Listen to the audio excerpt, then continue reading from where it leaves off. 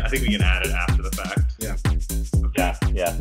Add it after the fact. All right. So our first question that we got was, and excuse me, I'm reading them off my phone because I can't have it open on my Skype. Is burning fat and building muscle at same time with a positive nitrogen balance a lie?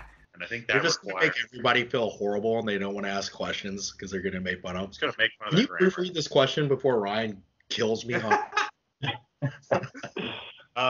So I think that requires an explanation of what nitrogen balance is.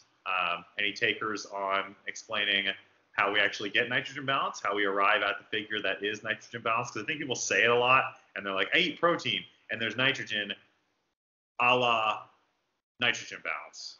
So do either of you want to explain what that is?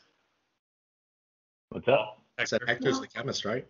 Yeah, let's hear it, Hector. What is nitrogen balance all about? Well, I mean, it's whether you're in a state of, having more protein than you're pretty much either burning or excreting or somewhat, because the way that your body's getting rid of nitrogen is through the nitrogen cycle and ammonia and stuff, and you pretty much just pee it out.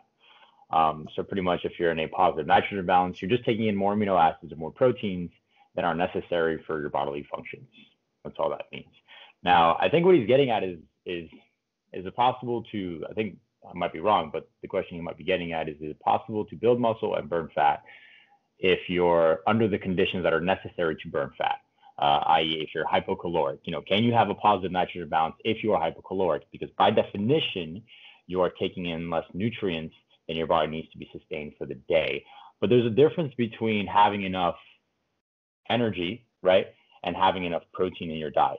To a point, obviously, those two things are going to kind of combat, because if you're trying to get contest prep lean, your calories are going to be really, really low, to the point where you're possibly not going to be taking in as much protein as is necessary to build new tissue, or to maybe even sustain the amount of muscle that you currently have. But for the average person who's possibly asking this, who's just looking to get a six-pack or get sub 10% for summer or something, I think it's entirely possible to build muscle and burn fat in the early stages. And what's your input on that? Yeah, I think there's a couple subsets of the weightlifting population that can actually do that, where they are building muscle and losing fat at the same time. Your ultra beginner, or the person that you're describing, where they just kind of want to lose like 5 pounds of fat, like trim up, slim up for like a high school reunion or a wedding or something like that. And then you get into the anabolic steroid users as well, where anabolic steroids, correct me if I'm wrong here, just increase your nitrogen efficiency so you can do more with less. Yeah, so they work through several different ways. It's weird because what we think about building muscle in terms of lifting weights and eating protein is actually a slightly different mechanism than the way that something like testosterone will produce muscle gains, because you have all these pathways, and there's certainly some interrelationships there for sure. But that being said, you have what metabolic like stress or something. Yeah, you have like potentially muscle damage, and then just mechanical tension that's going to produce all these pathways that then elicit the muscle cell to pretty much grow. But testosterone and stuff, that's going to act on a specific receptor, and downstream they might be the same pathways, but it's kind of separate initially upstream, if that makes sense. Yeah. So eating food, lifting weights, both ways to increase mTOR signaling. And so you're saying testosterone or exogenous hormone use can signal the same pathway, but the way you arrive at that endpoint is different. It's different, exactly.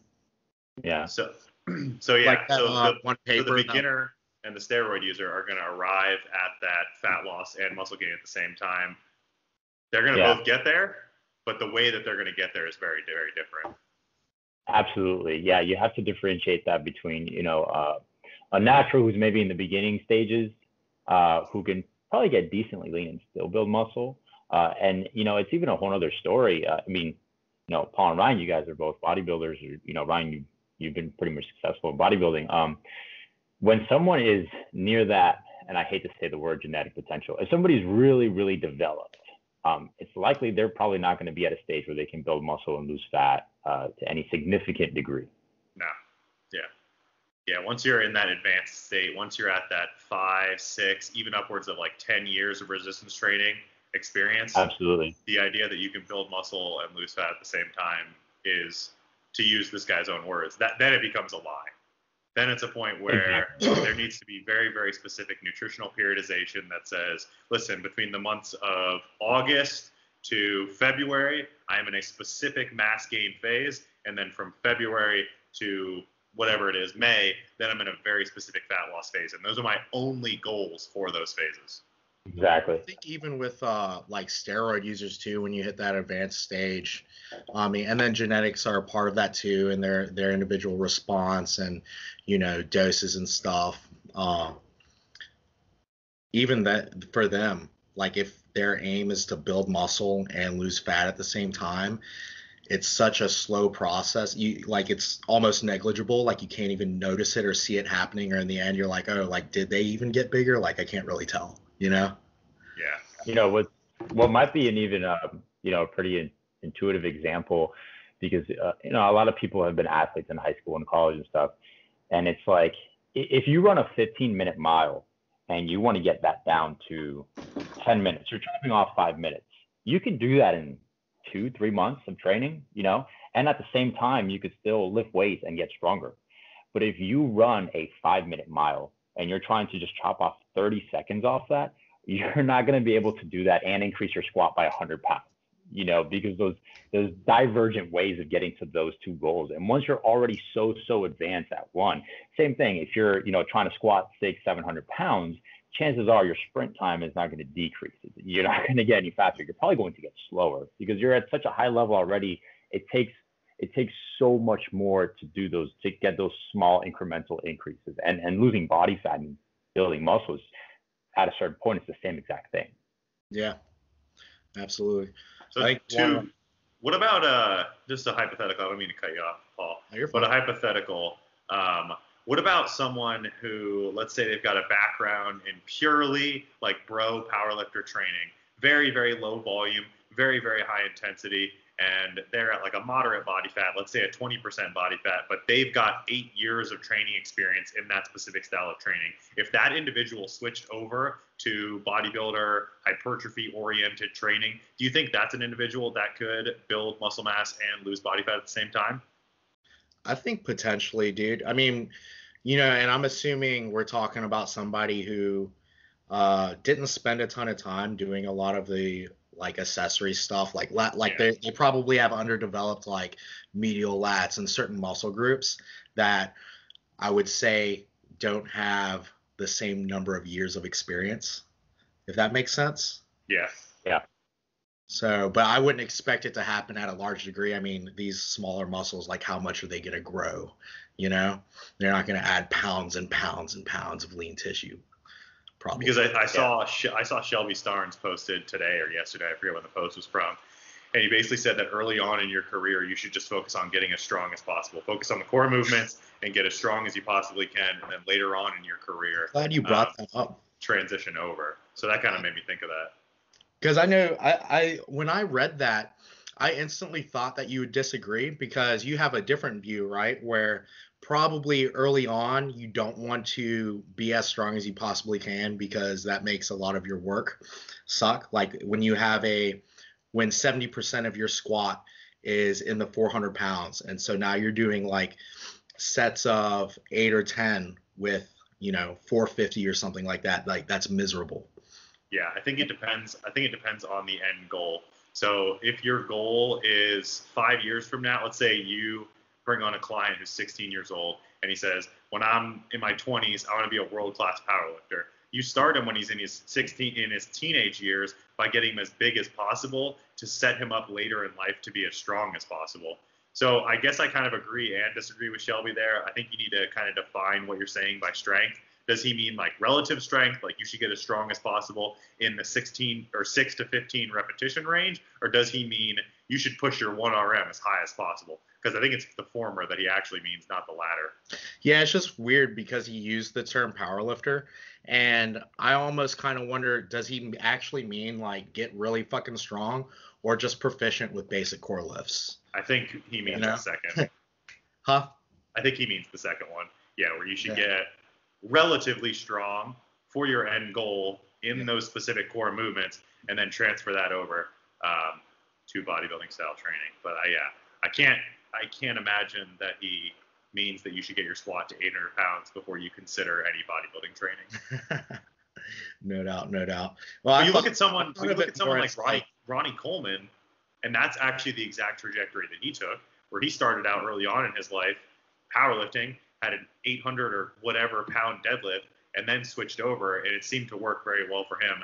But I think that Ronnie Coleman is one. Yeah, Ronnie Coleman, I don't think is the example that you want to look at there for your average bodybuilder, your natural bodybuilder, whatever you want to talk about. Now, let me ask you this, guys. And this is just observational. I really don't have anything to go off this. It seems to me that bodybuilders who bodybuild for a couple years and then go into powerlifting tend to do better than powerlifters who then go into bodybuilding. And I think that's because building muscle takes so long, and it's just such a big contributor to, your capacity for strength. Not your current strength at the moment, but just your capacity to get stronger. That if you spend 5 or 6 years building up a lot of muscle tissue, it's going to be a lot easier to then condition that muscle tissue to be better via, better movement patterns, maybe some neural adaptations, things like rate coding, which can happen a lot faster than muscle growth, versus a powerlifter who has spent several years perfecting technique, which is useful for hypertrophy to an extent, and in terms of actually targeting the intended muscle and staying injury free. But if you've been powerlifting for 6 years, it's going to take you a lot longer to build enough muscle to be considered, proficient at bodybuilding. At least that's my opinion. What do you guys think? I don't know. I tend to agree with that. If you take someone who has a ton of muscle mass, and then you put them into powerlifting, to where for only 8 to 12 weeks, whatever it may be, they just have to basically teach that muscle to exert more force via both intra and intermuscular coordination, basically teach them movements and then teach the muscle to produce a lot of force. I think they'll have a lot more success than someone who goes the opposite direction, where they're extremely strong, they're a 700-pound squatter, and it's like, all right, it's time to squat 8 sets of 8 at 70% of your 1RM. It's okay, well, 70% of my 1RM is 495. It's 225 kilos. Like, my knees are just going to explode. So in the case of the powerlifter, if the powerlifter actually wanted to have wanted to have success in bodybuilding, it might be in his or her best advantage to intentionally take time off from training, get weaker, and then come back to training when they're weaker and start their hypertrophy training. Because if they start their hypertrophy training at their absolute strongest, they're just going to snap in half, which is why I think a lot of powerlifters end up breaking when they transition to these hypertrophy phases. All of my powerlifters, when they transition to hypertrophy phases, I'm like, all right, here's what we're going to do. We're going to take 80 to 85% of your max. That's your new 1RM that you program off of. We're going to do sets of 10, and they're going to seem relatively easy, but they're going to be at a 1 to 4 RIR, and it's going to be enough to stimulate hypertrophy. It's not going to be the usual grinders that beat you down into the ground work that you're used to with powerlifting, but this is the stuff that's actually going to be productive. See, that's interesting, because I would almost, so when I transition a powerlifter to, the starting phases of their macro cycle, where basically we're just building on working new tissue. I keep the specificity extremely low for that reason, because if somebody's doing 8 with 70%, and that's, 450 pounds, that is going to beat them up a lot.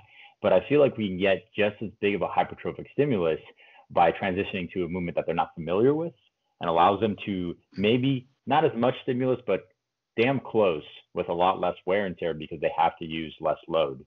People like to compare 400 pounds on the squat to 400 pounds on the leg press. Not exactly, not equivocal by any means, Yeah, I agree. It's as simple as switching from a back squat to a front squat, or from a back squat to a hack squat, switching a deadlift to a hex bar deadlift or a trap bar deadlift, whatever you want to call it. Paul even likes to use rack pulls, right, Paul? I don't know, man.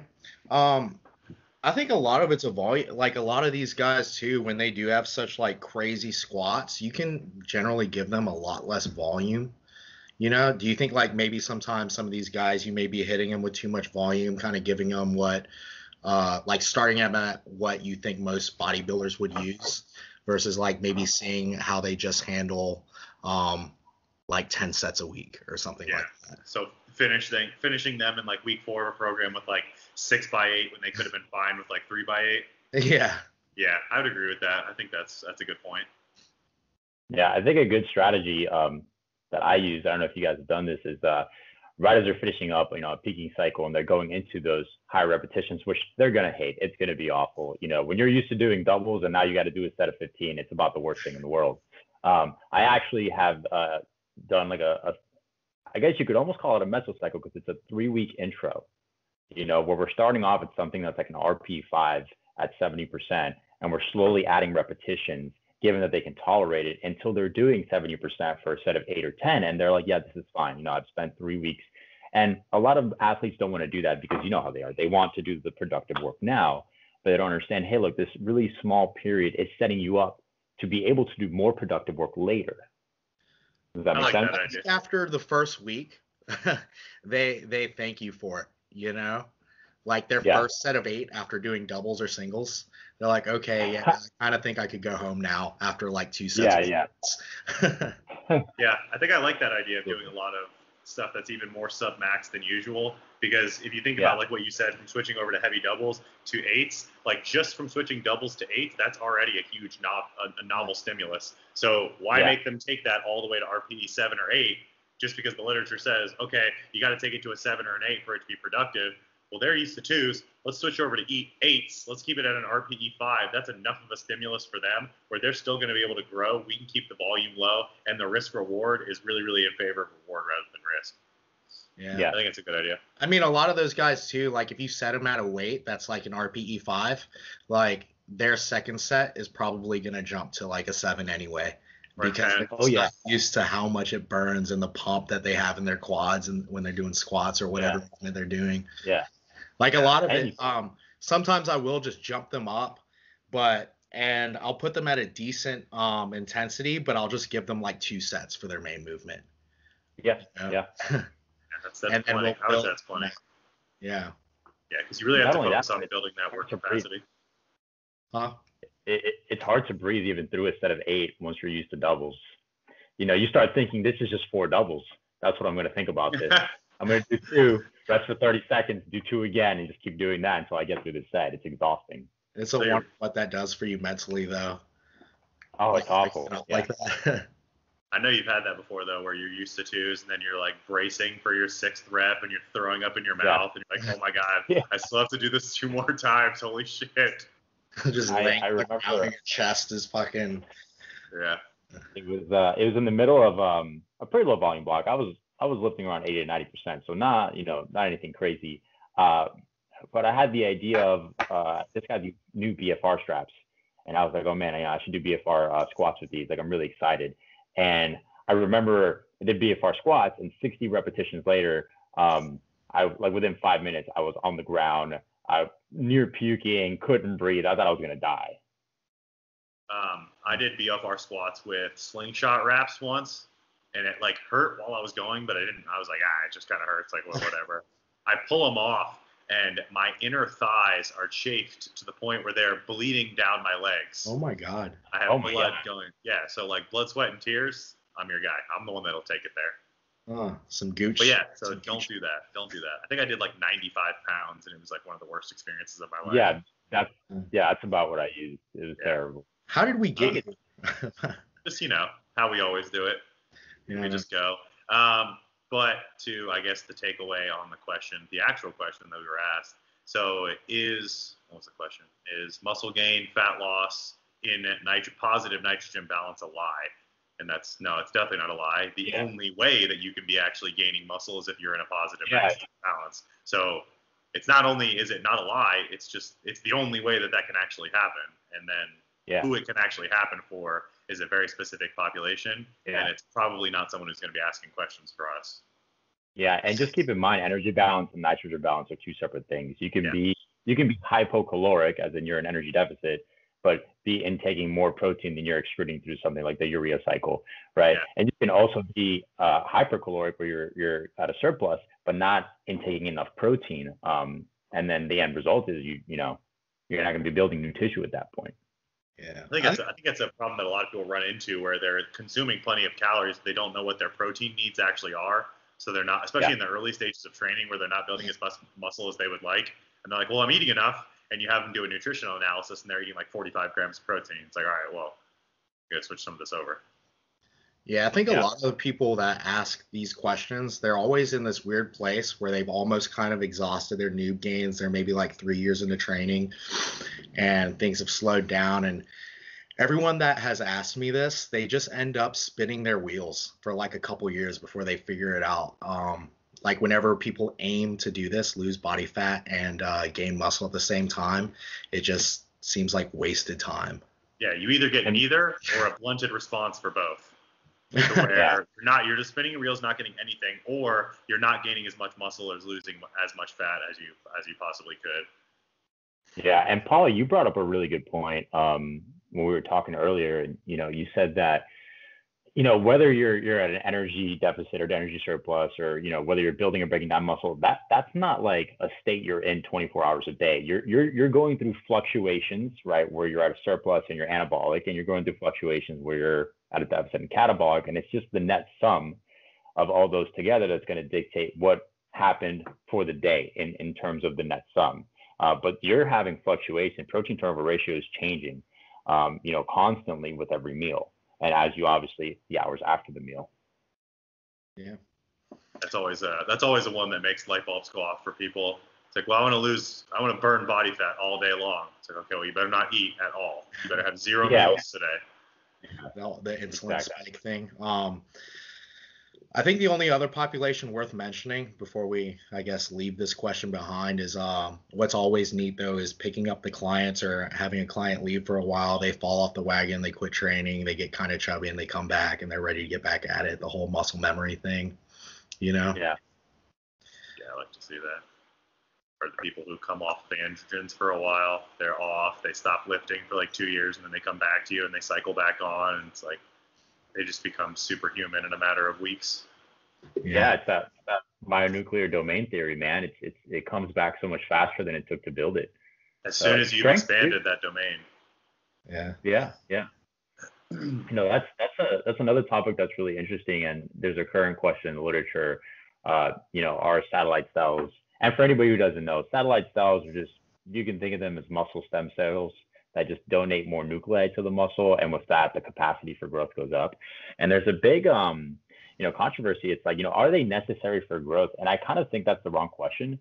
I don't think they're necessary for growth, but I think they're necessary for an increased capacity for growth, because you can certainly grow muscle without adding more nuclei. However, once you have grown so much tissue around this nucleus, right, and really the space for everything to travel is just too far. If you want to grow further, you're going to need another hub there to take care of that new tissue, and there's some debatable data, but a lot of the debate comes from animal models, and you got to remember, animals are not humans. I mean, we're similar to a point, of course, and a lot of that research is necessary, but like mice have I think 4 muscle fibers. Cats can bypass the size principle. Like there's definitely some differences there that we have to keep in mind when we're interpreting research like that, although it's extremely interesting. What I struggle with, I think it's a lot of the naturals that see that research and they're like, okay, you maintain these myonuclei for several years or potentially your whole life, and then they say that past steroid users have this advantage always because they have this extra myonuclei. But I think I don't know about you guys, but I've met quite a few people who have come off androgen use and they don't really seem to have much of a benefit. They tend to get weaker. They tend to lose a lot of size. How do you guys feel about that? Like the argument that, and obviously, if they begin their androgen use again, they blow up incredibly quickly because of those myonuclei and the androgens. But when they just come off completely, it does sort of seem like a lot of those benefits aren't there anymore. Yeah, I'll let you kind of tackle that first. I have some opinions on it. Yeah, so I have some opinions on it as well. None of it is really like I found this in the literature and it's conclusive, but I think that it returns them closer to their baseline prior to their androgen usage. But I don't think that it ever, unless they completely take off from training, I don't think they ever return all the way back to their baseline. They're still slightly elevated. So if this is where they were when they were natural, this is where they were when they were on androgens. They come off completely and they return here. So they're still above where they started here, and they're going to get weaker, like significantly weaker than when they were on, and they're not going to have the capacity for growth and strength gains like they used to, but I don't think it returns them back to where they were before. I think that they are still superior than where they were when they first started. I guess it's hard to, I guess the argument is like whether it's practically, I guess, significant or meaningful, their new elevated kind of baseline once coming off. Like everybody just assumes it's this great, like they're forever at such a great advantage, and it doesn't really like anecdotally seem that way, you know? Yeah, I think that there's some context necessary for that question. Ryan, I agree with your opinion a lot. So I don't think the question is whether when they come off, if they're building at the same rate. They might be building at the same rate as a natural. Obviously they're not going to be building at the same rate as when they were on. But I think the question is, have they increased their capacity or their ceiling now that there's more nuclei there to handle more tissue when it is built?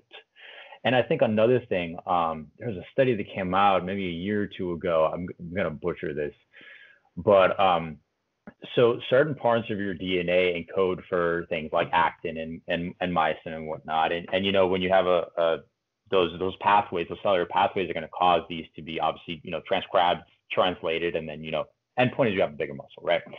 Well, it turns out that so DNA itself actually wraps around these little proteins called histones. And these histones and the DNA itself can actually have modifications to it. One of them being acetylation and another being methylation.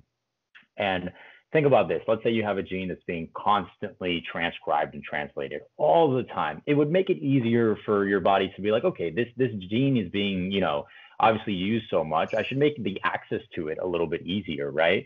So that way the transcription and translation can be just a little bit more efficient. And what can happen is when you're constantly transcribing and translating, a certain gene, these modifications like acetylation or methylation, that can actually cause the DNA to either bind or unbind a little bit tighter or looser to the histone, making it more accessible for transcription factors. And a really interesting question, I think, is if somebody uses anabolics and obviously they're transcribing a certain gene all the time, does that make it more likely even after they come off, because you've had these methylations and you have these acetylations and obviously lysines and leucines can be attached, does that mean that even when they come off, the triggering of that gene is just a little bit more efficient? And not just that, but is it efficient enough to be significant? I think that's the real question. Mm-hmm. If we're talking about a 0.01% increase and how fast or how well you transcribe something, it's like, okay, whatever, that's extremely negligible.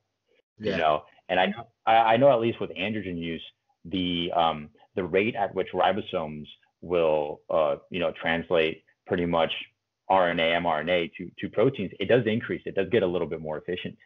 Now, does that stick around afterwards? Is there a difference in the rate of efficiency of the ribosomes? Are there more of them? I think that's a really interesting question that would be extremely hard and unethical to test. But going back to your point, Paul, it might be happening, but it might just not be significant enough to actually impact anything. Yeah. I guess also I'm more so thinking of it from a bodybuilding perspective, whereas I think a lot of the argument lies in sports and performance. And, It's easy for me to visually look at, say, a retired bodybuilder lose a lot of size, go on TRT doses, or potentially even have, maybe they decide not to go on TRT and they actually have suppressed testosterone the rest of their life. And of course, they're going to get smaller. Yeah, exactly. Yeah. Versus what sort of advantage is left for the performance athlete. So I think that's a good distinction. And did they come off cold turkey not taking anything at all, or did they transition onto TRT dosage? Because the physiological response is very, very different for those two situations. And then another anecdotally on top of that is that from people that I've known who used to bodybuild, who used to use androgens, who competed at a high level, and then they stopped. They also stopped training or very, very much dialed down their training to where they were all about it every single day of the week. Every meal was tracked. They stopped their androgen use. They stopped bodybuilding, and all of a sudden meals are spotty. They're lifting 3 times a week. They don't really care as much about their sleep. Maybe they're out and drinking with their friends now. They're partying on the weekends. So they could live a completely different lifestyle. Yeah. And so many things are setting them up to be getting smaller. It's only possible to measure this if they live the exact same life when they transition. Absolutely. That's a really good point, man. No doubt. That's all I got on that one. I think Jay Walden will be pleased with that answer. I think it's a really good answer. I hadn't even thought of that, but and it's like you don't have a controlled setting, and we're obviously observing, and observational data has its limitations.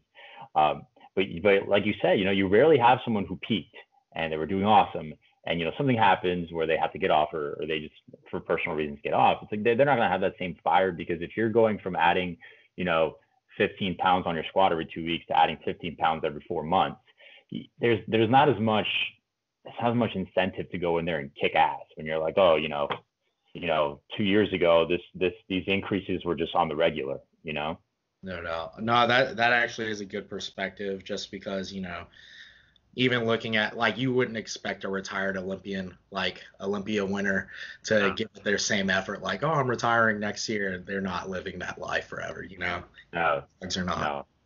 No. Okay. You guys want to roll along to the next question? Sure. Yeah.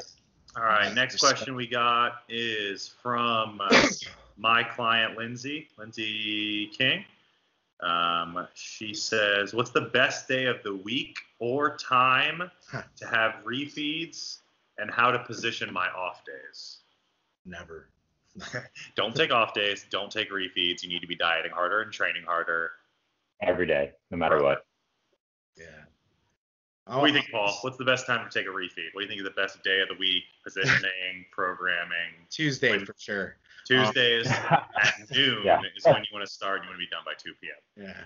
Why? Because not every day. I feel like every day is the best day for a refeed. That's my tactic, honestly.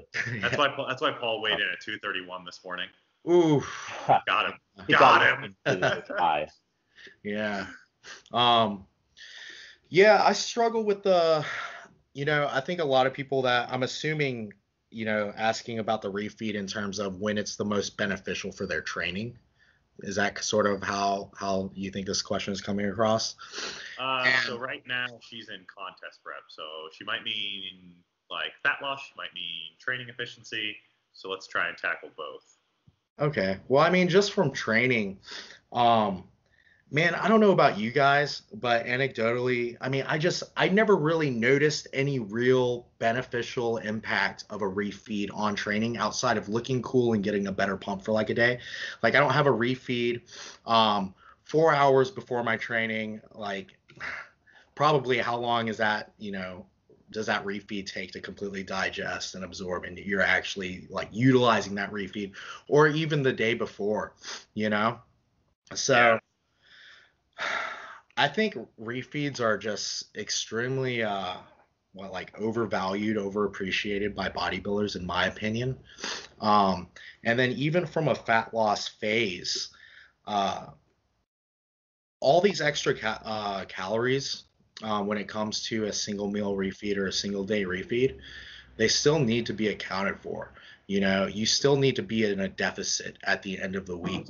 And so really, in my opinion, it just tends to slow things down. I think things tend to run a bit more smoothly when you talk about these single day refeeds, if you just don't have them, because I have to factor them in. Like, when I give you your weekly calories and your refeed target, if you take a refeed, we're probably going to need some low days to offset that, unless that refeed, unless your deficit is just so big, Yeah. And then I think where things get a little bit cool sometimes are the multiple day refeeds, and those may be beneficial, but I feel like this might not be the question to get into that. I don't know. Yeah, I think the scope of the question is just a single day refeed. What are kind of some of the benefits? So the reason I still program in refeed days, but it's more on the psychological end of things. I have something to look forward to. I don't think that there are any physiological benefits of it, and I have yet to be convinced that there are any physiological benefits of it, because you have to understand that a lot of those extra calories are used to dissipate some of the fatigue that you already have from dieting. You're going to offset some of that and burn off some of that just as heat as you're eating the meal. Like, we've all eaten a big refeed meal before, and all of a sudden you have huge pit stains. That's your body offsetting or putting off a lot of that heat or those extra calories just in thermic effect of the extra food. And it's like, all right, well, now my argument is that, well, you're going to replenish your glycogen stores. Well, the most demanding resistance training session that you're going to have is going to deplete what, 40 to 50% at the absolute maximum? Not even like 30%. I've heard. You got to kill yourself to get to 40%.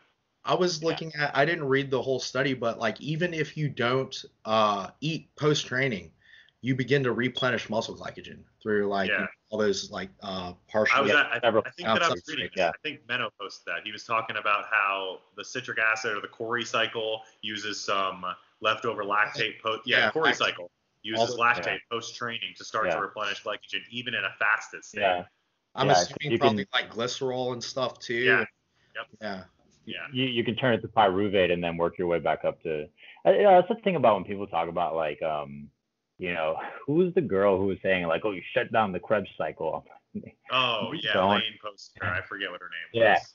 Yeah, and it's like, this is what people don't understand about metabolism. It is so complicated. It is incredibly complicated. And whenever there's a spot where you try to block something, your body is so redundant in mechanisms for survival that whatever you try to do, whatever you try to cheat, it's not going to work because it has 15 other ways of getting around that.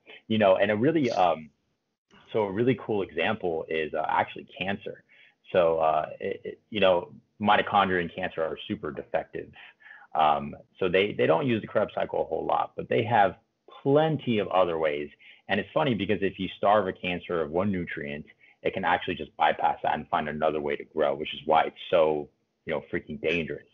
It can even produce, like, there's a part of the Krebs cycle, I forget, that's blocked off in cancer. And all it does is just starts producing a bunch of bilirubin, believe it or not. But again, people are like, oh yeah, just don't eat that, just don't eat carbs, don't eat fats, and you'll block this off. Don't worry, there's 50 other ways. Awesome. And energy balance is end all be all, like, for sure, 100%.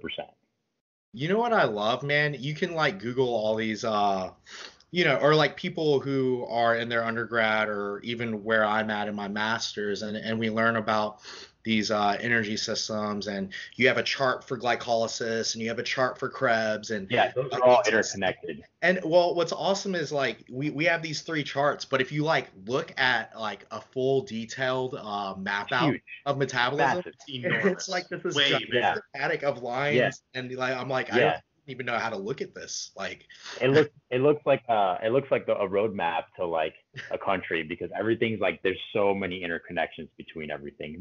The only thing, and like, I'm not an expert, but the only thing I've found, and I've never done this, I just have read and obviously through classes and stuff, the only thing I've found that can probably hold anything to energy balance, and it's still technically not destroying the law, is and I will go on the record to say I don't think anybody should take this, and I think if you see it, you should run the other direction as fast as possible, is DMP. I'm sure you guys have heard about this. There are some people who are proponents of it, and so and you guys know through your exercise physiology classes that when you eat whatever nutrients, pretty much at the very end of oxidation, all you're doing is you're just pumping protons into mitochondria.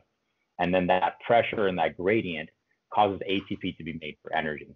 The only thing I found that can actually dissipate that is DMP, because DMP can go into the mitochondria, start dissipating that proton gradient without making ATP. So pretty much a lot of that energy is lost and released as heat without it being used efficiently to make ATP. So your cells have to burn even more. But at that point, we're not even breaking energy balance. At that point, you're just moving something so it can't be used as efficiently anymore. And obviously, because that's not something your body makes, there's not a way around that. So is that what people mean when they say that DNP? What do they say? They say it uncouples the mitochondria.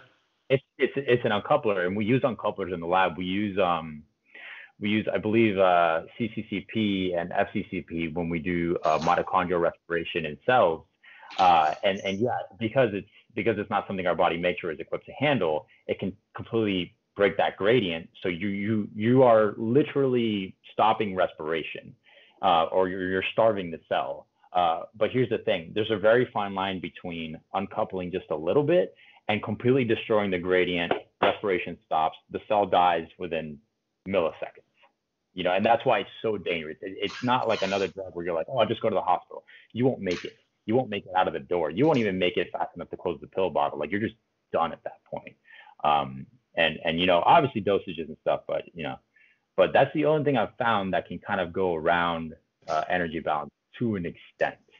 And when people talk about uncoupling the mitochondria, what does that actually do for metabolism? Because I've heard some reports from DMP that it can increase metabolism by 150 to 200%. Is there truth in that? I'm sure it's dose dependent. So I don't know the exact percentages or numbers. I know the mechanism of action. So when we're talking about uncoupling, it means that we're removing the movement of protons to the production of ATP. So when we're talking about a mitochondria, it pretty much looks like this, right? And you get a bunch of protons into this inner compartment, and there's this one little pathway for them to get out. And the movement of them going through that little pathway actually causes this specific complex to crank. And as it cranks, it moves a phosphate and an ADP together so hard that they merge and out pops an ATP. Yeah. Right? The ATP is being made because there's so many protons in this inner compartment that's rushing out, right? Concentration gradients. If you have a lot here, they're going to want to get out. Now, what DMP does is it starts taking protons out without going through that little pathway. So now you've got less protons for ATP, but the cell still needs ATP or else it's going to die. So what does it do? It starts taking more fat, beta oxidation, glycolysis, whatnot, to make more, FADH, NADH, to pump more protons, but you keep dissipating that gradient, right? I think, to me, it sounds like people are trying to equate the fact that, because it sounds like it just essentially makes energy production inefficient. Like, you're losing a lot of what you're making. And so I think people try to more so think of it as like we're making metabolism faster because they need to eat more. Oh, no, you want to be efficient. So I think people just try, like, they say increases metabolism 200%, but they're just trying to equate the increased percentage of calories they need to how much. What's actually happening. This is a really good example. It's gonna be a lot easier to understand. So imagine you're driving your car and you're getting 20 miles per gallon, and in this example, the gasoline is the fat or whatever it is that you use to make substrates to make ATP, right? So imagine that every 2 hours you have to stop and get gas. Well, now I come with a knife and I just go to your gas tech and I do this. Well, now instead of having to stop every 2 hours because gas is leaving the tank without producing energy for the car to move forward, right? That potential energy is just being lost, right? What do you have to do? Well, now you have to stop every 40 minutes because you're like, shit, man, what's happening? Like, my gas tank keeps going on empty and I've barely done anything because it's inefficient, because you're pretty much bleeding potential energy out of somewhere. And in this case, you're releasing it as heat. But that's pretty much the mechanism of action. And there's actually some pharmaceutical companies that are trying to look at a safe way to produce an uncoupler to treat stuff like obesity, which is super interesting. But at the same time, mitochondrial respiration is so important for life that if you fuck that up, like, you're just dead. There's no antidote. There's no time. Like, you're just done in a second. I think what really increased, because I've met quite a few people involved in bodybuilding that are like, yeah, I've used it. You just, I don't know why everybody's demonizing it. You just got to use it correctly. But I think the biggest worry is really just that it's dosed in micrograms, and people are buying stuff. That margin is that big. And like, I don't know, how people, get their DMP, but I'd imagine if you're buying it from some dude who is selling it out of his apartment or ordering raws, like, he's not measuring micrograms in his apartment without like some serious lab equipment or, Exactly. Yeah. And with the margin of efficacy to death being so small, yeah, dude, I make mistakes in the lab all the time. All right. Like, sometimes it's 1 microliter and it's 2, and that will throw off your experiment Mm. entirely. But there's a difference between me being like, oh, I have to analyze these proteins again, versus your body being like, oh, I guess we're just not gonna survive anymore. Like, you're just done. You cook your insides and then you're dead. Yeah, well, you pretty much suffocate them, to be honest. Yeah, it's pretty bad. It's sad, man. This past competitive year, man, I've met a couple bikini girls who hired a coach, and the coach was like, okay, well, if you want to do well, you need to take this being DMP among other things. And the girls kind of, for whatever reason, not doing their research and just being like, okay, well, I want to win, and then competitive season's over, and they're like, I can't believe I put this in my body with a bunch of other stuff, and they're like, no wonder everything is going on right now. Yeah, that sucks, man, because like I get it. If you don't know, it just seems like a magic pill, and obviously the propensity for people to use things to their advantage is high, but that's why I think like education is so important, because if you really know how dangerous it is, you're like, it's not really worth it. It's not worth putting your life that close to death just for a trophy and admiration or whatnot. But yeah, man, education is key. With the direction that you kind of see bikini going, specifically in the NPC, do you think that it's becoming, because I've always held the belief that it's been a division where you actually need any illicit substances to compete at a high level, but with the direction that it's going, these big state shows and especially the national shows, do you think that bikini is becoming a division where it's going to be something like bodybuilding, where like if you're not taking drugs, you are irrelevant? Dude, you know what, man? Yeah, I remember a few years ago, it was very easy for everybody to say, you can compete in bikini and not take anything. Look at the 2010 Nationals. As short as 2010, look at the NPC Nationals. Look what the girls look like, and look at them now. It's not even close. Dude, when we went to the Universe for Christina's show, outside of like them wearing different bikinis, like I was looking around, I wouldn't have been able to tell, that a lot of those bikini girls weren't figure. Yeah. Like they're getting so lean, and they're getting like cap delts, like great definition. Cap delts, vascularity in the arms, vascularity in the abs. You're seeing girls that are so lean and have so little in their stomach that they can pull like a vacuum on stage, quad separation. Dude, from the back, you're seeing the hamstrings pull out. You're seeing the glutes completely separated. Yeah, like hamstring separation and shit. It's wild, man. Like they're seriously like pretty close to having glute striations, At the last local show I went to and had a bikini competitor in, and it's crazy. Yeah. So do you think it's kind of becoming a division where you need some sort of enhancement to compete at that level? I think it's shifting in that direction. Yeah, I think they're really kind of just making it downsized figure. Yeah. And I think that's what seems to happen to almost, a lot of classes until they're forced to make a new class. Yeah. Figure is starting to look more like physique. We saw that with men's physique as well. Bodybuilding. These men's physique guys were just getting massive, and they were like, all right, well, we got to make a new division, downsized bodybuilding. We'll call it classic physique. Yeah. And eventually, like, the only differences between classes becomes, like, how they pose. And it's becoming a very strange environment where there is no class in the NPC that you can get away without using drugs. And sometimes they're all, you have to be, like, drugs are the toll that you have to pay to get into any of these divisions.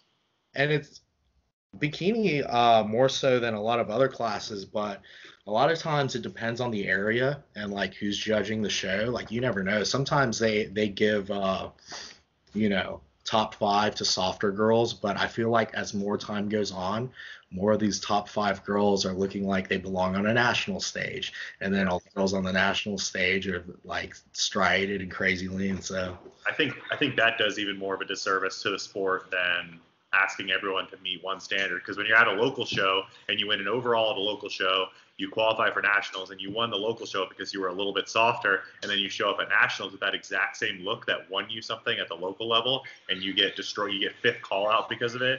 I think that does even worse things.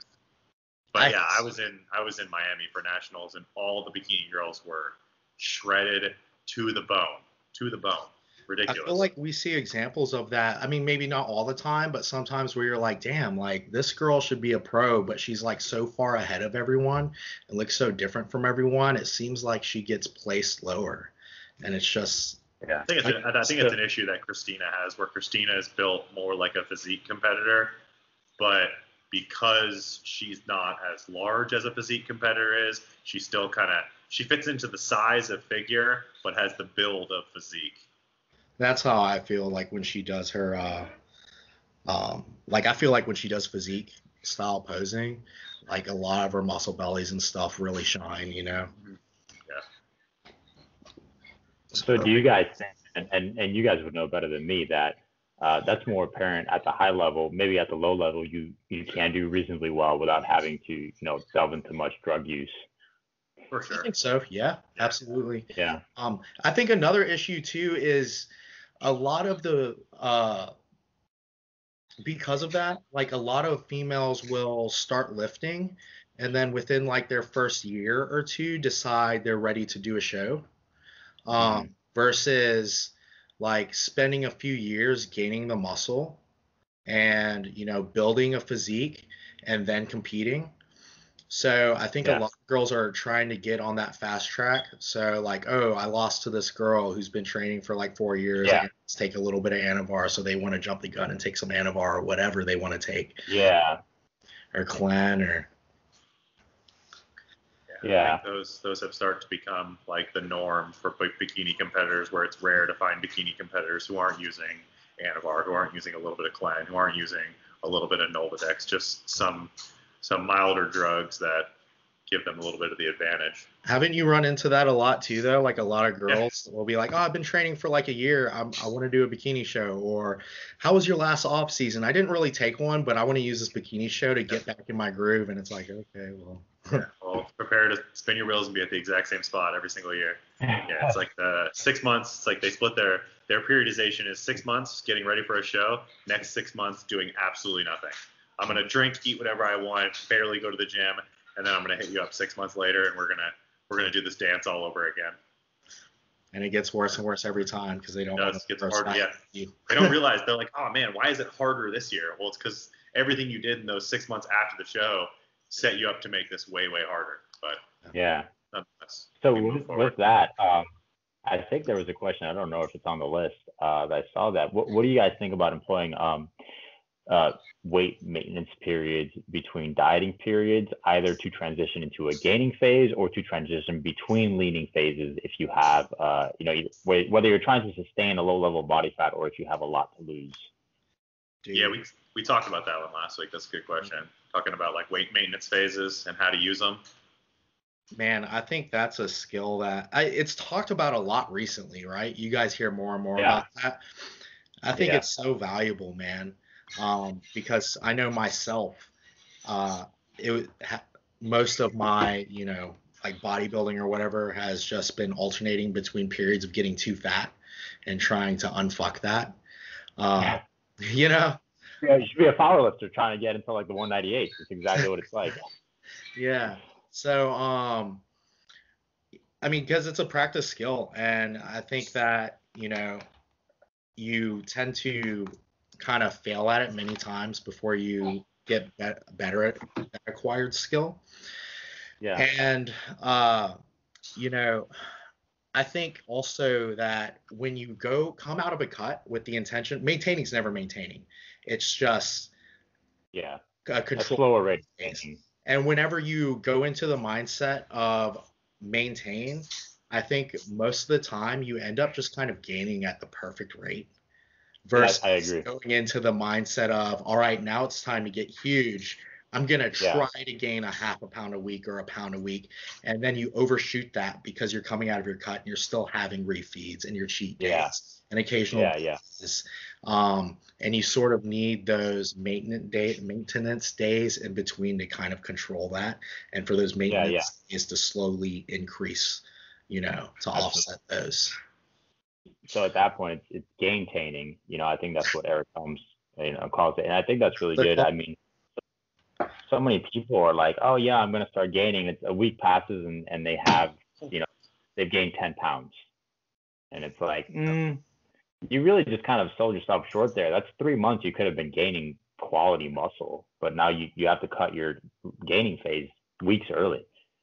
So like I right, think right into my soul. I've switched a lot between and I put it into practice on myself and my clients a lot, between the recovery diet and the reverse diet. So like the reverse diet, a la like Lane Norton, like his definition of it, like very, very slow, very intentional. 1 grain of rice per week. One grain of rice per 2 weeks, actually, a little slower than that. We don't want to blow up here. We don't want to binge. Yeah, true. And then I think that I've kind of settled in the middle. So Yeah. in my early days of like the reverse diet, it was like 5 grams of carbs and 1 gram of fat per week. Like that's how slow I was going with it, and I realized that's a little bit too slow. And then I used a recovery diet where it was like, all right, straight out of the diet, let's add 600 calories right away, or 500 to 700 calories right away. And now I've kind of settled in the middle where it's like, all right, why not just be a little bit more controlled with it? Let's not add 40 calories a week. Let's not add 500 calories a week. Let's add somewhere between 100 to 150 calories a week. That seems to be an amount of food that if the person is choosing the right foods, they're sticking with their like bodybuilding style, like clean foods. Yeah. That's enough of a macronutrient increase to where they can have an extra half cup of oatmeal. And then that really satiates them throughout the day. And they can add that every week. I think the foods that you choose and the psychological state that you set the person into really sets them up for success for failure. Because what I found with the recovery diet was, all right, you're allowed to have 600 extra calories. And the person's like, fuck yeah, I can fit ice cream sundaes and Pop-Tarts and Oreos, all all that shit that I was missing out on. Ready for it yet. Their appetite. Their body's just not ready for it, and they end up way overeating. Yeah. And then when you set them up on the really, really slow, like Lane Norton style reverse diet, they're like, oh my God, this extra amount of food is nothing.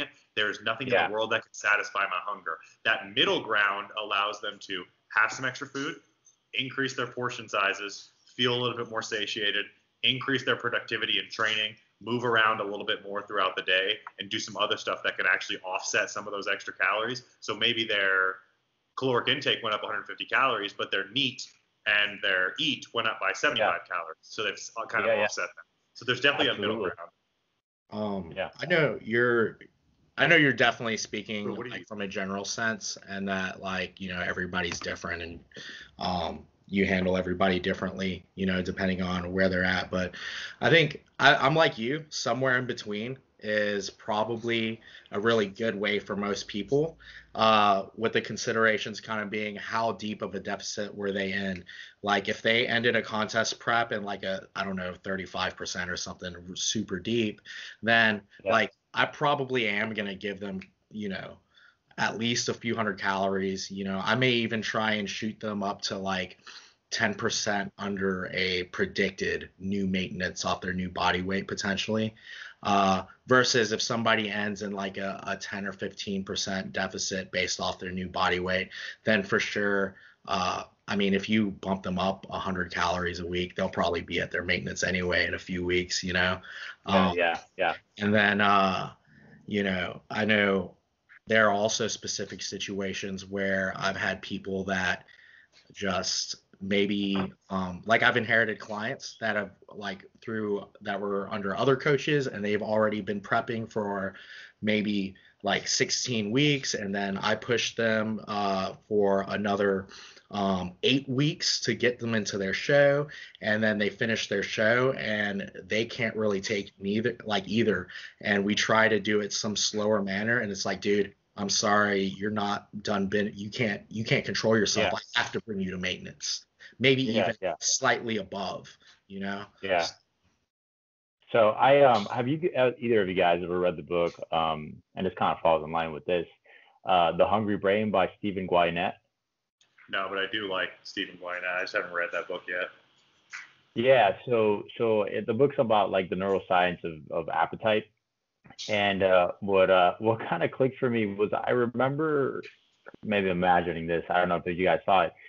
A couple of years ago, Alberto Nunez would talk about how, like in the trenches of his prep, he would like barely cook his oats so they wouldn't taste very well, because it allowed him to be just a little bit more satisfied. And I used to be of the camp several years ago of like, carbs are carbs, calories are calories. You know, it's all just energy balance. You know, Pop-Tarts, ice cream, and bacon. whatever, and just some protein powder. And man, it's just really hard to be satisfied with a diet like that if you're on a deficit, you know? And it's like, if you had just given me some broccoli and chicken, I would have eaten it and then been like, I don't want any more of this. Like, I think I'm good for this meal. I can hold out. But if you give me like something that tastes good, but I can only have a 600 calorie serving, I'm gonna be like, no, I need to eat the entire thing. So I think there's some merit to like, it's pretty boring. I think I made a story about that the other day where I talked about like using a lot of the sugar-free alternatives and the macro hacks and the protein powder baking stuff. It's like when you're in a very small deficit, that's fine. Sure. Okay. You've got plenty of calories to mess around. That's completely fine.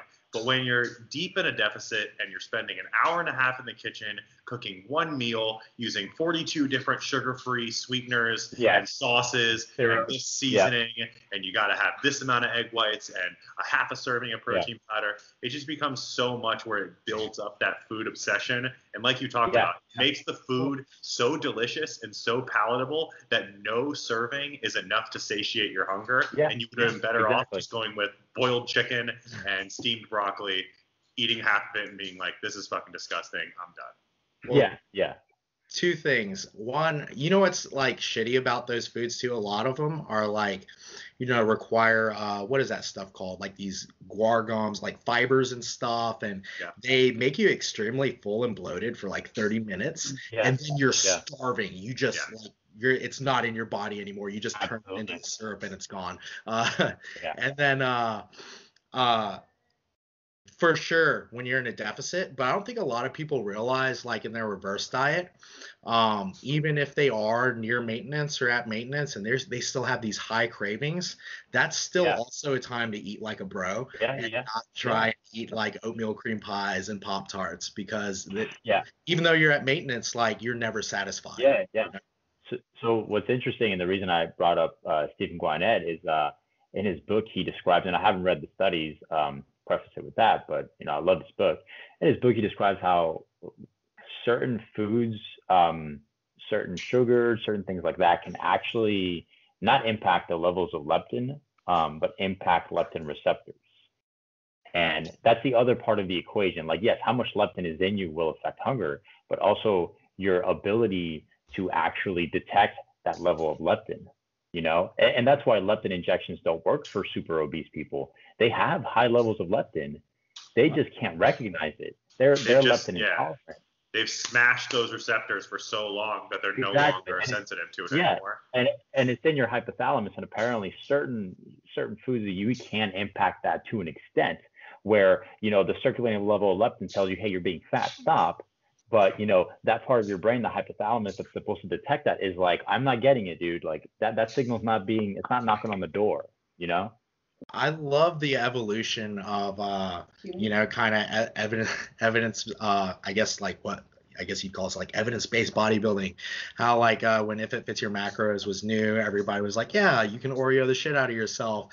And we're like saying like, fuck clean foods, and, you know, not even acknowledging trigger foods, like, and then we're talking about, you know, these scientific mechanisms, and we're like, oh no, trigger foods are real. And also like, even if we hate the term clean, or like we hate like bro, like it's starting to mesh where we're like, oh, we need these things, you know? It's the pendulum. The pendulum always swings. It's always there's only clean eating. Wait, if it fits your macros, you can eat whatever you want. Fuck broccoli, only eat Pop-Tarts. And now we're starting to kind of see it swing back to, wait, that shit didn't make you very full. This stuff over here does. I'm gonna go back to this side now. So you see that a lot in training, where even with like, I saw it recently with like training programming, where it was like, bro splits, only do bro splits. No, wait, frequency, the Norwegian Frequency Project. Haven't you read that? Train everything every single day. And then people are like, I'm broken. And now they're coming back to like, maybe we should settle in the middle.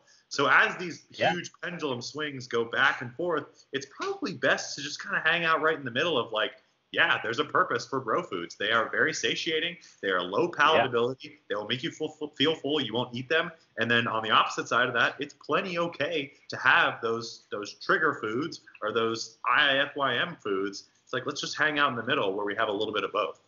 I love to see the whole like people used to make huge distinctions between meal plans and like flexible dieting, and each one would demonize each other. Where Yeah. I feel like everybody or a lot of people now are like, well, they're kind of the same thing. Like Monday through Friday, when I'm in my normal schedule, I tend to eat the same foods most days, take the thinking out of it. Even though it's not written on paper as a meal plan, it's basically a meal plan. But then whenever, Yeah. the weekends or a scenario comes up where I have a craving, then I fit stuff in you know, and then with Yeah. the Yeah. plan only people, it's not like they're not having cheat meals or, like, Yeah. Yeah. Yeah. I think one of the issues is like people tend to think in dichotomies. It's either this or that, here or there, and so one thing like, and also interpreting research, people think like that too. And one thing my old advisor used to say is he would be like, if we do a study that shows that training plan A produces more strength than training plan B, that does not mean that training plan A is the all end all, just the way to go. You might have just found the second worst way to do something, like It's that's true. why I understand the principles, but keep it in the context. And there's always outliers, right? I mean, you give someone a group a low volume training program, some people in there might have gained more muscle than the high volume group, right? There's always outliers. There's always, and that's where being a coach comes in. I know you guys understand this. It's like you keep the principles in mind, but remember, it's an individual person, not a robot that you're working with. We have to work within the context of their environment and them as a person. Yeah, absolutely. That's true. I think that question got destroyed as well. Another 30-minute tangent right there. I hope people enjoy the tangents because By the time we finish these questions, I'm like, what was the question? I feel like it's something different. the question was about It was best answered time. 20 minutes ago. Best time for a refeed day. What about best time for an off day? So that was the second part of the question. Best time of your week, best time of your training plan to implement an off day. I always tell my clients, listen, like you're gonna have a day of the week where you have to tend to your kids. It's date night with your significant other. You've got a lot of classes that day or whatever. Just fit your off day around your social schedule as opposed to your training schedule. Because if you've got 1 or 2 days a week where you can fit in off days, you just make it fit wherever. Because it doesn't really. If you've got a solid plan, let's say it's 5 days a week, like you could go those 5 days in a row if it's periodized correctly. Let's say it's like push, pull, legs, upper, lower. Like you could go straight through that and your training probably wouldn't suffer very much by the end of the week, even if you did 5 in a row and then 2 off, as opposed to like 2 on, 1 off, 2, whatever, however else you want to structure it. So make your off days fit your schedule as opposed to think that there's some huge benefit from it. Is always my advice. Yeah, I don't think there's any hard lines there. It really comes down to, the availability of time for that person, what they enjoy. I mean, that's something that's overlooked a lot. If you're giving an optimal program, but you just fucking hate it, like you're gonna do terrible. You're not gonna do well. But you give a kid who's super passionate a terrible program, and they're still gonna grow muscle. They're still gonna get stronger. Like, we see it all the time. Yeah, that's how I used to train when I was younger. I think it was called the Rock Hard Challenge.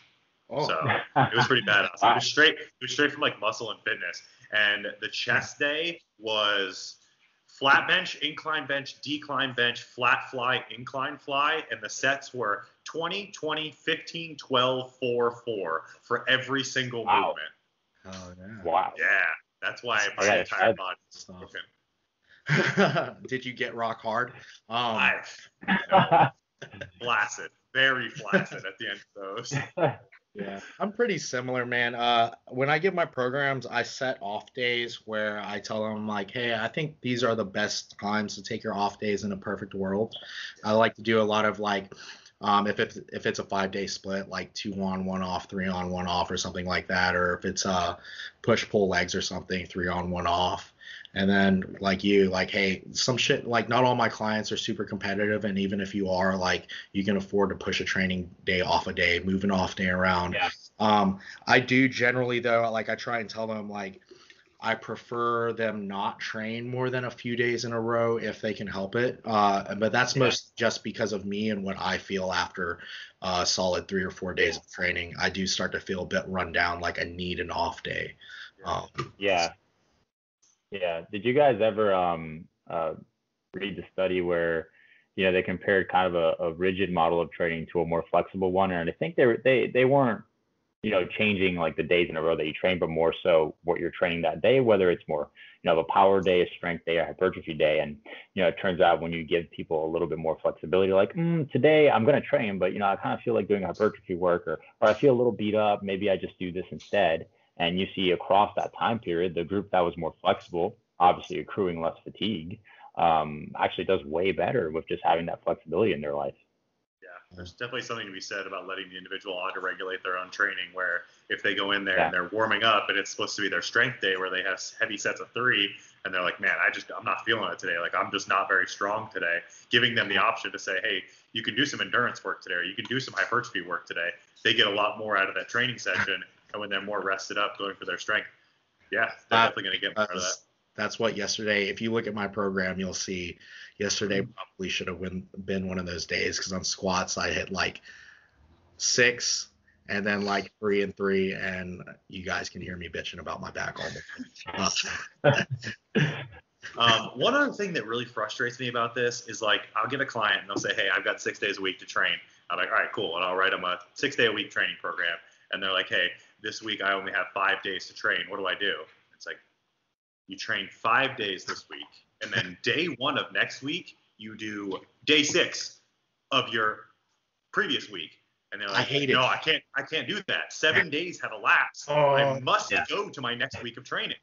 That is my body only understands this time. My body only understands Monday through Sunday.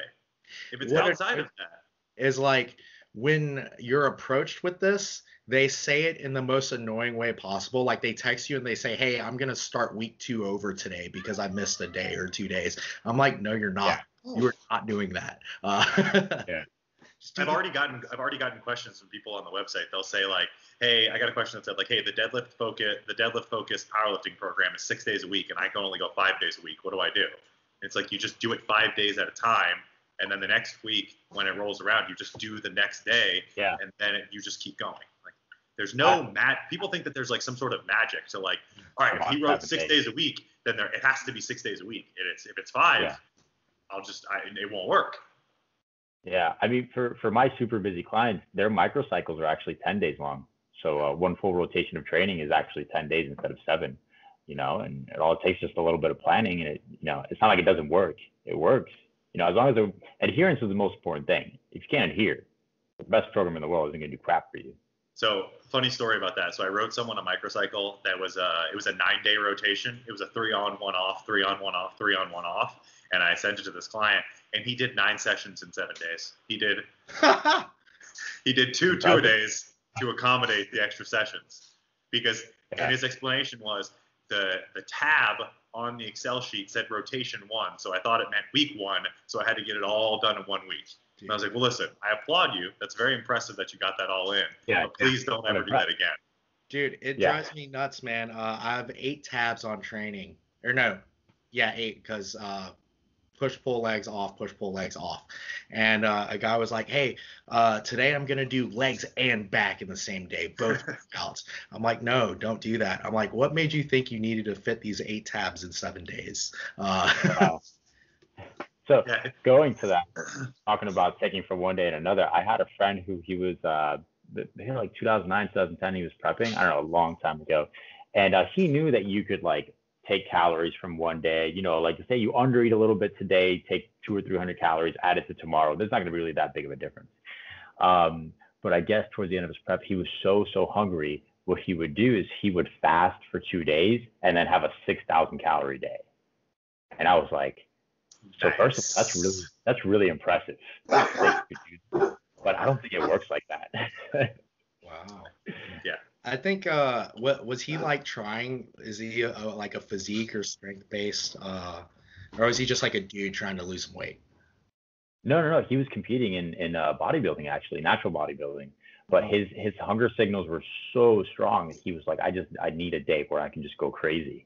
And I was like, yeah, but those days that you're not eating, you're certainly messing with some processes in your body that shouldn't be messed with, So you come into that really high day with, some really low, energy expenditure. It's kind of screwing yourself. That is That's crazy, man. I'm wondering if maybe he took that from like the alternate day fasting studies that are, tend to be in like obese people and Yeah, like Yeah. competitors, and they're like, oh, I can that's do what I was Yeah, thinking. yeah. No, he was lean. He was lean. He that. was like he was damn well under 10%. It isn't correct me if I'm wrong. Isn't Lyle a proponent of like if you have a photo shoot day or something, it's like a crash diet that you can do where you eat a very low He amount of does. calories a I certain think he day, does the right? protein sparing fasting or Oh, the you said Yeah, yeah, modified yeah, protein spare fasting. yeah. Is it RFL, the ultimate fat diet? loss. He has two of them, rapid fat loss, and then there's another one called like ERFL or something. I thought it was the ultimate diet, but yeah. Oh, Ultimate Diet, I think is some variation of that he took from like Duchesne or I thought the Duquesne. ultimate diet was some sort of like cyclical ketogenic diet. I think. Oh, it may be. I've never read it, but I think you're I right. know that those Dan are all Duchesne distinct was, ones. We're probably just naming them incorrectly. but no, Yeah, RFL. It's pretty much like you have a calculation for your like lean mass, and that's how much protein you eat, and then you pretty much eat essential fatty acid like fish oil, and then your only carbs I think can come from like veggies, Yeah, like I think you're right. yeah, I and think. it's yeah. Did you guys read giving credit to Menno? He posted some article a couple of weeks ago about the satiety effects of protein. Did you guys happen to read that? Where he says, after a certain point where you meet your body's protein needs, protein really isn't that more satiating than say carbs or fats. What are you guys' opinions on that? I think I read that, but I didn't. Did he link an article with that? He wrote it, I don't. right? I don't remember. I skimmed through it and I thought it was really interesting, but I didn't look into it any further. The problem with a lot of that research on satiety is that satiety is a very subjective It is. measure. So it's like but all of us, the three of us, eat 40 grams of protein from chicken breast. We're all going to report different satiety index from that 40 grams. So it'd be interesting to read the actual research that he quoted that from, because if it's a lot of subjective data, questionnaires, that kind of stuff, Yeah. I don't really like the subjective data. I can't remember if they looked at any biomarkers. There are biomarkers you could look at to measure satiety, but I would imagine. Do you guys think maybe your gut bacteria could probably influence how much of those biomarkers are released? The gut bacteria thing is something that I don't know. I'm not super savvy on it. I don't think it's still so new, isn't it? It is, and I'm thinking more in the context of actual like appetite regulation. Well, my question, because I haven't read his article, I have seen it talked about a little bit. I think some of the discussion I've seen makes sense, but I should really read it before I say anything, to be honest. But I think my question would be like, is this data? Is it on like normal people who weren't eating that much protein to begin with, and then they jump their protein up from like 60 grams a day to something closer to like 1.6 grams per kilogram, versus like us who are already eating 200 plus grams of protein? How much more satiating is 300 grams going to be, especially when you're in a starved state, like where you're in like a 25-30% deficit, like contest lean? I don't think it helps. When you guys, I think the most. No, go ahead, Ryan. Go ahead. The most I have a question. Was I was really hungry like after a leaning phase, and I think I got to 380 grams, and I stopped eating, not because I was full, but I was like, I can't eat any more chicken breast. It's disgusting. Like, this is just gross. After my last contest, when I had dieted for 9 months, I think that I was hitting like 470, 480, and I was like, wow. Like I was having horrible like gastro, like I had nothing but like diarrhea for weeks at a time. I was passing full intact food product, and I was like, all right, I'm doing something very, very wrong here. Something is going wrong in my body. So there's definitely, and it wasn't affecting my satiety. I was still extremely hungry. What was that when you told me you took down like 4 pounds of cottage cheese a night? 3 pounds of cottage cheese every single night. Yeah. 2 24-ounce tubs. Yeah, and even that wasn't enough. I would still wake up in the middle of the night and I was still hungry. So I would agree that with what Paul said, if you're going from 500 or 50 to 200, you might see an increase in satiety. The person might feel a little bit fuller.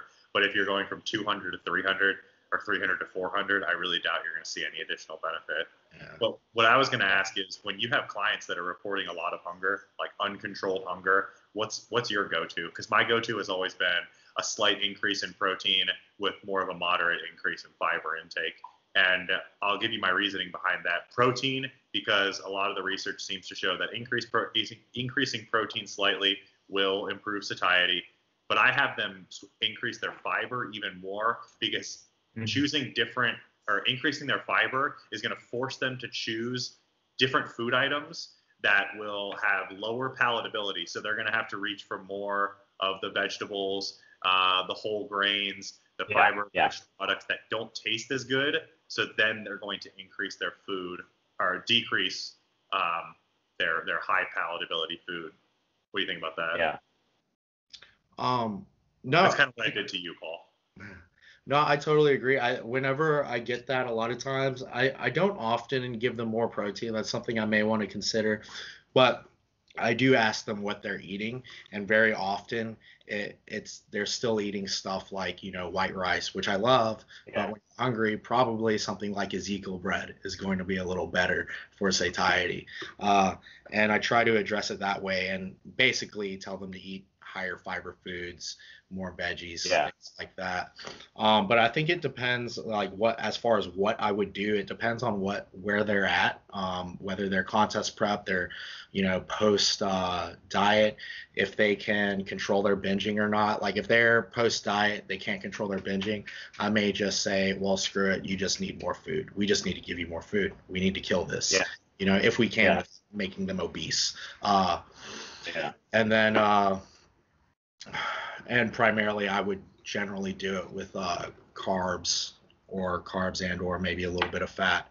And then, with other people, I mean, sometimes it's just, you just got to look at them and be like, you're the one that wanted to do the show. You're going to be hungry, dude. Sorry. We can pick higher fiber foods, but, 30 minutes after that meal, you're just going to be hungry. It's how it is, I saw Alberto actually had a good quote about that. He was talking about when you're deep in the end of a diet, you're very, very lean. He said that the high volume foods that you're choosing, that you're eating, aren't actually alleviating the problem. So they aren't actually handling the hunger that you're trying to make go away. You're stretching the living shit out of your stomach, but the stomach stretch reflex isn't what's causing you to be hungry. It's the fact that you've been in a state of low energy availability for the past 4 months. And the only way to rectify that problem is like what Paul said, where you just have to increase food. There's just nothing else that you can do. I know you're not a fan, but I will, especially if I can afford it, or I think it's the lesser evil. Like if somebody's in a contest prep, I'll give them a diet break where I bring them, I give them maybe 10% more food for a week or some percentage, or bring them just near maintenance. I know you're not a big fan of that, Ryan. Don't put words in my mouth. I'm not a big fan if you don't have the time for it. If you don't have the time to fit something like that in, if you're 3 weeks out and the person's dying of hunger, and you're like, I'm going to give you a 1 week diet break, like, okay, well, you're just going to look bad on stage. It needs to be at a position in the diet where you actually have, if it like 10 weeks out, like, okay, yeah, we can do a diet break right now. But what you said about, hey, this is going to be hard, you chose to do this, that's kind of the speech that I always have prepared when it's like 2-3 weeks out, and they're like, my life is hard. Yeah, I agree.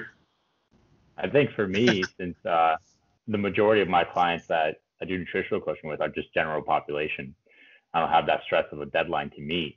With them, I do what you do, Paul. I have access to their MyFitnessPal, and I'll first look at it, and then I'll be like, hey, why are you spending 800 calories on corn dogs? And if that's the issue, I have them change the kinds of foods they're eating to like way more boring foods, and then I'll increase their protein slightly. And if that's not the case, if they're still hungry and they're eating a reasonable diet, then I just do that. I mean, I actually just take them out of a deficit, slightly above maintenance, actually, for like at least 4 weeks. And usually when they come back, that weight starts dropping off so fast with no hunger at all, but it's a different situation with someone who's general population. And I think even if you increase their, and like you said, lesser evil, even if you increase them to a 500 calorie deficit a day for 2 weeks, okay, they'll gain 2 or 3 pounds. That is still better than them binging 8 pounds in 2 weeks, which people will do. You know what I mean? Like, that's very true. Yeah. I think I'm a little more empathetic and loving than Ryan. Not me. I don't give a shit about your problems. Get it done. You said you wanted to get it done. You paid me to take you from A to B. How dare you even suggest a detour to C? We're getting there. Even if the wheels fall off. The wheels fall off, I'll push you.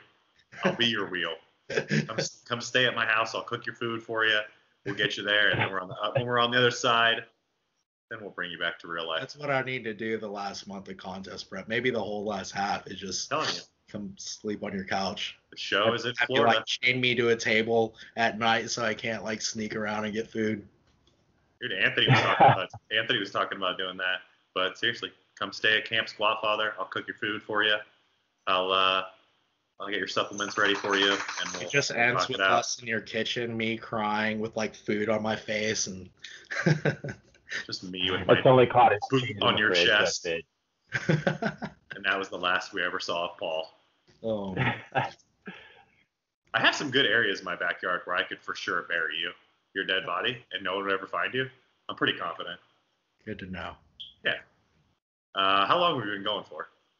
An hour and a half. All right, so let's wrap it up. That's that. Yeah. All right, so what are our closing statements going to be? Closing statement number 1, go sign up for the website, www.giftedperformance.com. Get your first 2 weeks free, 100% automated online coaching, 15 training programs to choose from, nutritional programming, check-in features, and access to the lovely 3 folks that you see in front of you today. Thomas, pour one out for Thomas. He'll be on the next one. I think there's some questions that I think would be more suited for him on the next one. So catch us on the next episode. Stay girthy. Closing statements from my friends over here. I double up on everything Ryan said. The website's going to be phenomenal. I highly recommend it to everybody. We're all going to be writing for it. There's going to be articles up there where we go more in depth in things that are, you are limited by the scope of a podcast, pretty much. So if you're more interested in the nitty gritty of stuff, I think the articles will obviously be super beneficial to you. No one reads anymore, dude. We need like That's fair. videos. That's Paul's closing statement. No one reads. No one reads. You'll go to your room. You read now. I guess now would be a good time to plug the website I've been working on with its own training programs. And just, I don't know what you guys want me to say. You already tell everyone to stay beautiful.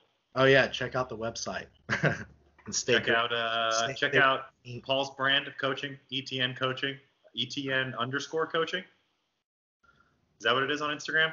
On Instagram, yeah. I mean, dude, that's just a place for me to post transformation photos. I still use my main Instagram as the Instagram where I inform people. Yeah, Instagram's at the Squat Father, at mtor_EMTORE. Oh, now it makes sense. Yeah. At Polly_Rocket and at ETN_coaching, I believe. Yes. And then you can find all of us at giftedperformance.com and at Thomas Neal, Thomas, TOMAS_Neal. I think that's a wrap for today. All right, sounds Back good. next time. All right, let me click stop recording.